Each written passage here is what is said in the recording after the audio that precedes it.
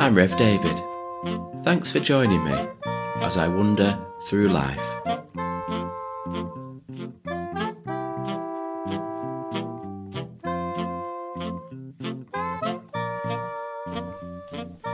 It's Easter. Jesus is alive, resurrected. How do we respond? Think of the Easter stories.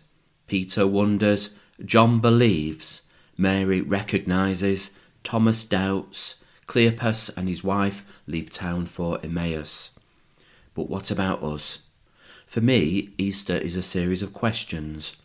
What do we believe? Who is Jesus? What kind of God is God? What should we do? How should we live? Let's turn to today's Bible reading and see what help it can offer. And I'm reading from John chapter 10, first 15 verses. Jesus said, I am telling you the truth. The man who does not enter the sheep pen by the gate, but climbs in some other way, is a thief and a robber. The man who goes in through the gate is the shepherd of the sheep. The gatekeeper opens the gate for him. The sheep hear his voice as he calls his own sheep by name and leads them out. When he has brought them out, he goes ahead of them, and the sheep follow him, because they know his voice. They will not follow someone else. Instead, they will run away from such a person, because they do not know his voice.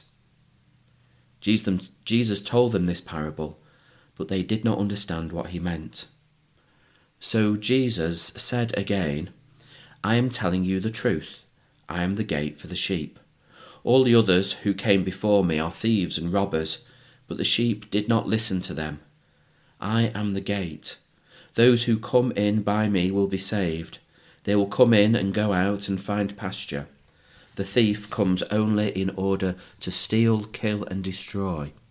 I have come in order that you might have life, life in all its fullness. I am the good shepherd, who is willing to die for the sheep. When the hired man, who is not a shepherd and does not own the sheep, sees a wolf coming, he leaves the sheep and runs away, so the wolf snatches the sheep and scatters them.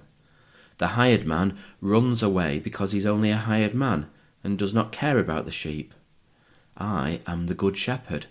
As the Father knows me and I know the Father, in the same way I know my sheep, and they know me, and I am willing to die for them. Apparently, sheep and shepherds are mentioned 247 times in the Bible.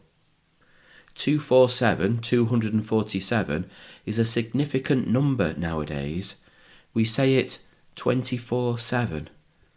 24/7, the always open, always on society, where everything is always available immediately, on demand. This is how shepherds in ancient Palestine were with their sheep.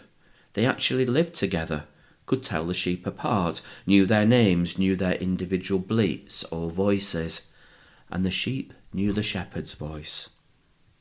The style of shepherding was not to drive the sheep from behind with dogs nipping at their ankles or quad bikes chasing after them, but it was to lead from the front, calling them to follow in a voice they recognised, inviting them to trust.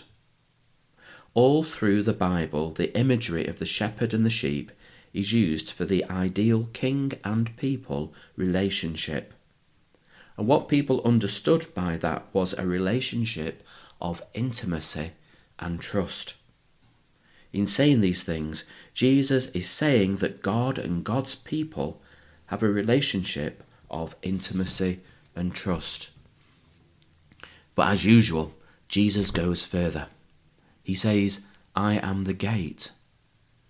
Think of a sheepfold, a stone-walled pen to contain the sheep, but no gate. Instead, the shepherd lies across the gap in the wall, keeps the sheep in and the wolves out. Jesus lies across the threshold between life and death.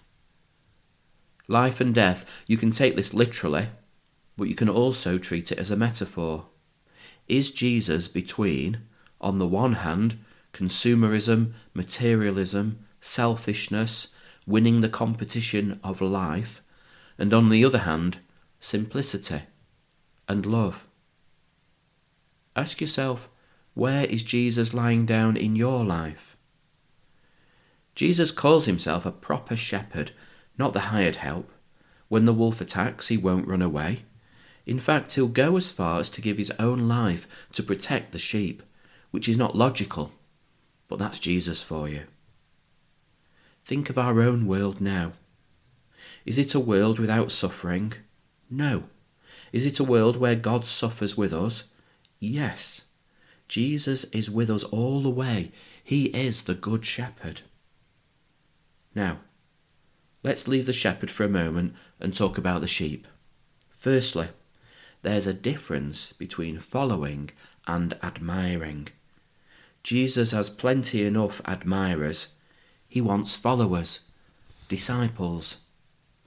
Secondly, to follow him, we need to know what he looks like and what his voice sounds like.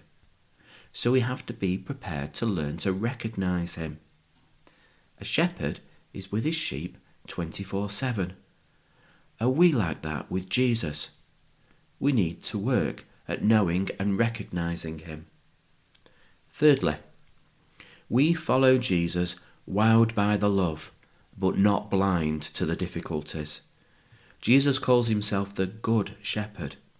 The word good might be better translated as attractive, not in terms of looks, more like the attractiveness of what he does is strangely compelling. Once you get the Jesus bug, it's hard to shake off, even in a flawed world where the journey is difficult. A final thought. We are sheep who have a choice. Two choices actually. One, whether to follow or not, and then two, if we choose to follow, then whether joyfully or reluctantly. I want to, or I better had, just in case. It's an invitation. It may involve service, even sacrifice, but we are not powerless victims in this. It's Easter, the season of the good news of Jesus, and the season of questions. Our Bible today offers us comfort, but also challenge. And isn't that what being a Jesus follower is all about?